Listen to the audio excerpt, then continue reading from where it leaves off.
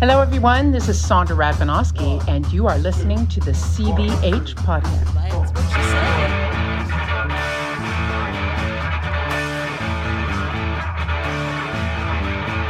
Yes. Good morning. All right. Good morning. Monday, March 21st. That's enough of that. I'm in New York. No rest for the weary. I had a good week home. Great week home, actually. And it was very odd to be getting on a plane yesterday. You're like, this is actually happening. I'm actually leaving again. It's always like you're in some kind of disbelief. My suitcases never went away. They just stayed out. And I just kind of switched out some cooler things for some warmer things. That was it. And back at it. Now I find myself in a beautiful Manhattan apartment. Now, those are words you rarely say. I'm in a fancy building. I'm on Central Park South. I actually have a view of the park. I don't know how I scored this. This must cost a lot more than I think. Excuse me. It's the first day of school, as we like to say in this business. We call it the first day of school. You know, the first day that everybody gets together and you sing through it or start to stage it or whatever. But it's hardly the first day of school. We're not going to have the maestro. We're definitely not going to have the baritone. And, you know, there's some other fuckery going on the schedule. I'm surely not allowed to say anything, but I think there's going to be a few more changes before this is done. You know, this is a remount of something that already opened this year, and so to that end, oftentimes it gets neglected a bit. It's kind of like, let's throw it back up, even though, you know, the five major singers in the show are all coming to it new. It's just sort of given a 2 week, you know, the once over. Let's give it the once over. And so there's not a ton of rehearsal time, so this will be interesting. But it's a pretty straightforward Figaro, you know, lots of breaking the fourth wall, lots of elbowing, lots of speaking out of the side of your mouth, kind of old school Mozart, which I like. I like that stuff. I like the traditional readings of opera comique, and I'm looking forward to it. It's been a while for me and this guy. 10 years since I sang Figaro last. 10 years. And I was worried. I thought, 10 years. Maybe it's still not in your head, you know. And I pulled up my score, and I started going through it, and it really didn't take but 5 minutes before I realized it was all in there, which is astounding when you think about it. It's been 10 years since I opened that score. Literally 10 years. It was 2012 in Perm, Russia, where I made a recording and did a production. And that was the last time I opened it. And so here I was, you know, a couple weeks ago, just kind of like, let's check the memory just in case we got to do some real work on it. And it was all right there. Long-term memory is an amazing thing. And learning these scores, you just think, I don't know, you know, the brain is an amazing thing. And so to think that there's like this little space up in your head where this exists, and if you just sort of trigger the right spot, it's all going to be right there, and it was, and that's amazing. Let's see what happens today. Excuse me. I never start coughing until I start talking in the morning. I do think all of the COVID is out of me. This has been it's been 3.5 weeks now since I got it, right? I think that's right. Almost 4 weeks. And it's sort of amazing that it's just kind of lingering and still in there. You know, it's time to be done with it. I'm just sick of it. But I did find out something amazing. I get to skip all testing while working at the Met. Now at the Met, they're testing 3 times a week, but it's the spit test. It's the which is a lot better than the brain tickle test. But people are delivering vials of spit to drop boxes around the Opera House 3 times a week, and I get to skip it. Completely exempt from the testing, which is amazing.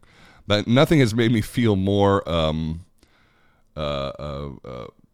free, you know, like, oh, They're so sure I can't get this in the next 90 days. I don't have to do one test, which is awesome. I'm going to restaurants. I'm going out. No more hiding. It was depressing. As soon as I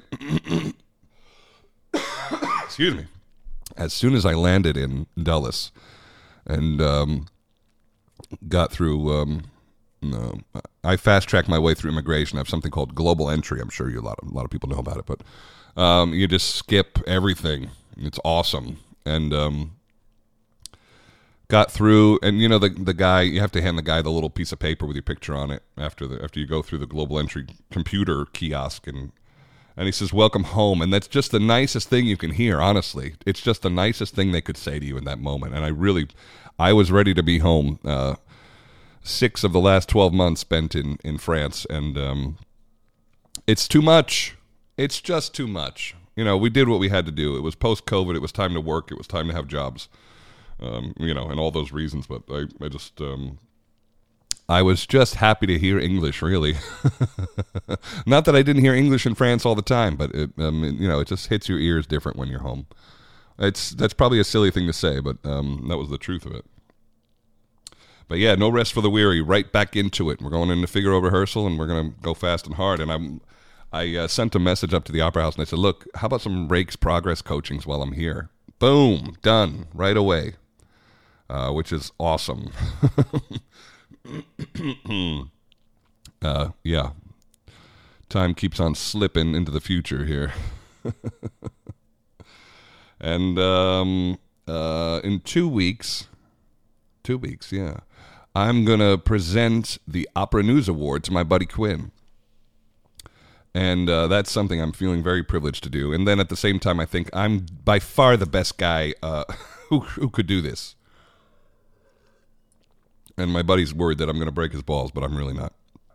And it would be me to do that, but that's not what that's there for. I mean, maybe one shot. I'll give him one shot.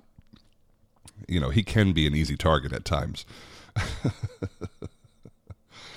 But I have to come up with this speech, and I have done it. I mean, I've done my speech, but there's kind of like a timing issue on it, and so I've been recording it and listening back to myself, and I practiced it a few times at home, and I think it's in really good shape. But sort of have to like hit these postmarks because they're having like a video montage that they sort of want seamlessly riding into that, and it's going to be a great night and something well deserved for my buddy Quinn.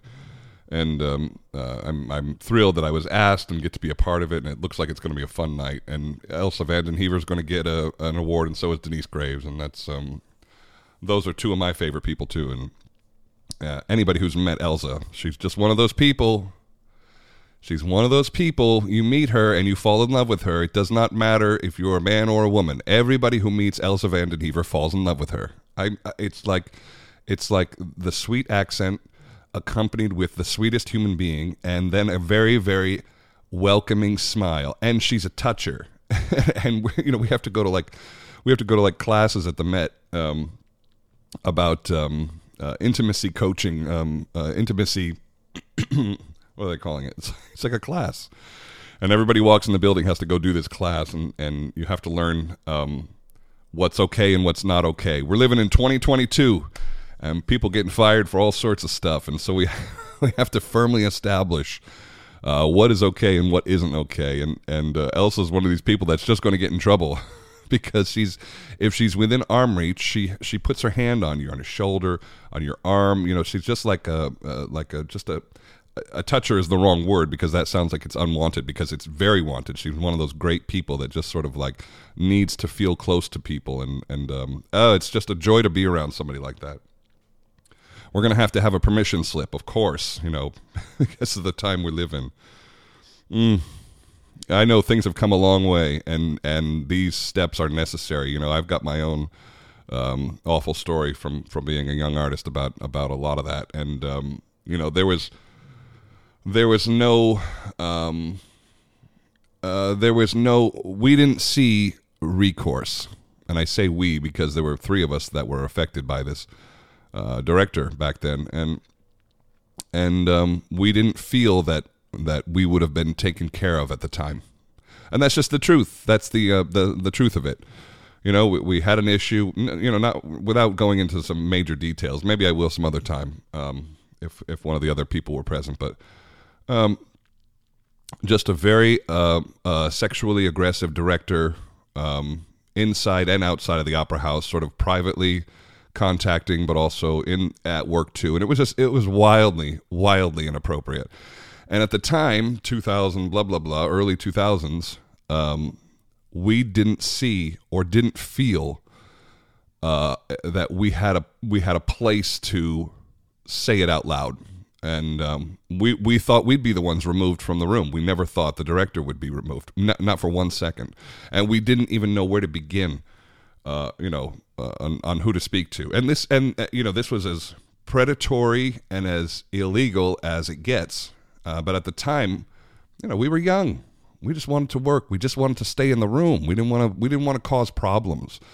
And probably he knew that and took advantage of it. And that's my small little experience with this, and I can only imagine what a lot of the girls have had to go through over the years. Really, like I think I have a small glimpse into what a lot of them have had to deal with, and frankly, these classes and these sensitivity training and all that stuff that we have to think about and do and have protocol for and have. Official pieces of paper, this is okay, this is not okay. It's just necessary. I think it's necessary to restart a lot of that. And we can find our way again. Maybe this is probably an extreme fix, but that's sort of what was necessary after what had been going on for surely thousands of years. Yeah. So, but if you know your audience and you know who you're with and you see an old friend, you're going to happily give them a hug, of course. But if it's somebody you don't know and you need to touch them in the show, probably we should have a discussion about it beforehand. And I'm not like super righteous and saying I always did that, but I always did that. Especially if I didn't know the singer. I remember early on there, I had a scene with a dancer and I had to grab this dancer and plant a gross drunk guy kiss on her, in a big scene, this huge scene that was going on, and I needed to grab this girl and gross kiss her. And I didn't know this girl. She didn't know me.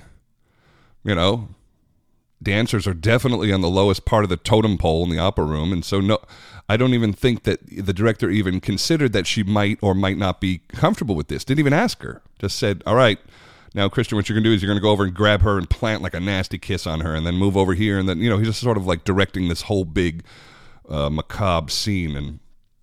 And I just talked to the girl. I said, are you okay with that? Is that okay? And she goes, oh, yeah, no problem. But the director at the time, this is 10 years ago, didn't think to ask her if that was okay. He didn't think to ask me if that was okay. He just said, do it, which is a director's job. But I do think that it's good. It's a good thing now that we say, is that okay with you? Is that okay? What is too far? What, if I grab you like this, or, just sort of talk through it so that everybody feels comfortable with what's happening. And if we're not comfortable, we don't do it. Simply, just we just don't do it. We do something else. Or we go with somebody who is comfortable with it, or whatever the situation is. But I feel like I always did that, especially if I didn't know the person. I don't. I've seen me in the mirror. It's not like it's not like everybody's just dying for me to come plant some gross kiss on them. Everybody, you should check. We should check with everybody in the room. That was a long time ago, and she was a total pro and took no issue and had no issue and knew what it was, and we did it, and it was never we didn't need to talk about it again. But more recently in Paris during the Faust, there was a simulated rape, and the singer involved was having a bit of a panic attack about it, and the director was sensitive to it, but also impatient. with it, and wasn't quite ready to like talk about it. Was more just like, it's happening or it's not happening, like now, no, like get through it now, which wasn't great, and it just seemed like it just needed to be spoken about. Like, okay, if we do this, is that okay? Is this okay? How do you think it should go? Can it be done? Can you survive? There were a lot of once we had a 5-minute discussion, it went great. And we achieved what the artistic vision was, and we didn't make anybody have a panic attack. Oh, man. After my turbulent flight home the other day, I'm acutely aware of what a panic attack feels like. And it just feels like you're going to pass out because you can't catch your breath. And your mind is racing to the point where you're not making good decisions, and anybody who's having or says the word panic attack, I'm going to be very sensitive to that in the moment, because it doesn't feel good. It does not feel good. I know a lot of us are dealing with that. You'd think you'd have a panic attack when you were young and nervous to be in the room. It happens way more now when I'm older. I thought anxiety was supposed to get better as you get older. I think it just changes. Normally, I would be very nervous today because it's like I said, first day of school, but I'm just not even nervous at all, frankly. The title character at the Met, no big deal. I'm not sweating this even one bit, and we're just going to go do the show. But you can get anxious about other things, like. Surely they're going to want me to shave, and I'm just not a handsome guy without my beard. I'm convinced of it. This doesn't improve when you shave. I'm gonna fight this one. I'm gonna try. The guy in the original production had like a pencil mustache, which looked cool on him. But I can't imagine walking around New York with one of these things all the time. But maybe I can. There's a lot of assholes in New York. I'm gonna fight it. We'll see. Maybe because we're just throwing it back up, which is exactly how this feels like. Just put the show back on its feet quick. And, maybe because we're doing that, somebody will take pity on me and not make me shave. That's what I'm having anxiety about. All right. No maestro, no baritone. Other names missing from the lists. Let's go have our first day of school, everybody. And then a 2-hour fitting. I love you for listening. But you knew that, didn't you? Monday, March 21st, the CVH podcast. Everybody, thanks for listening, and we'll see you on Thursday. All right, bye.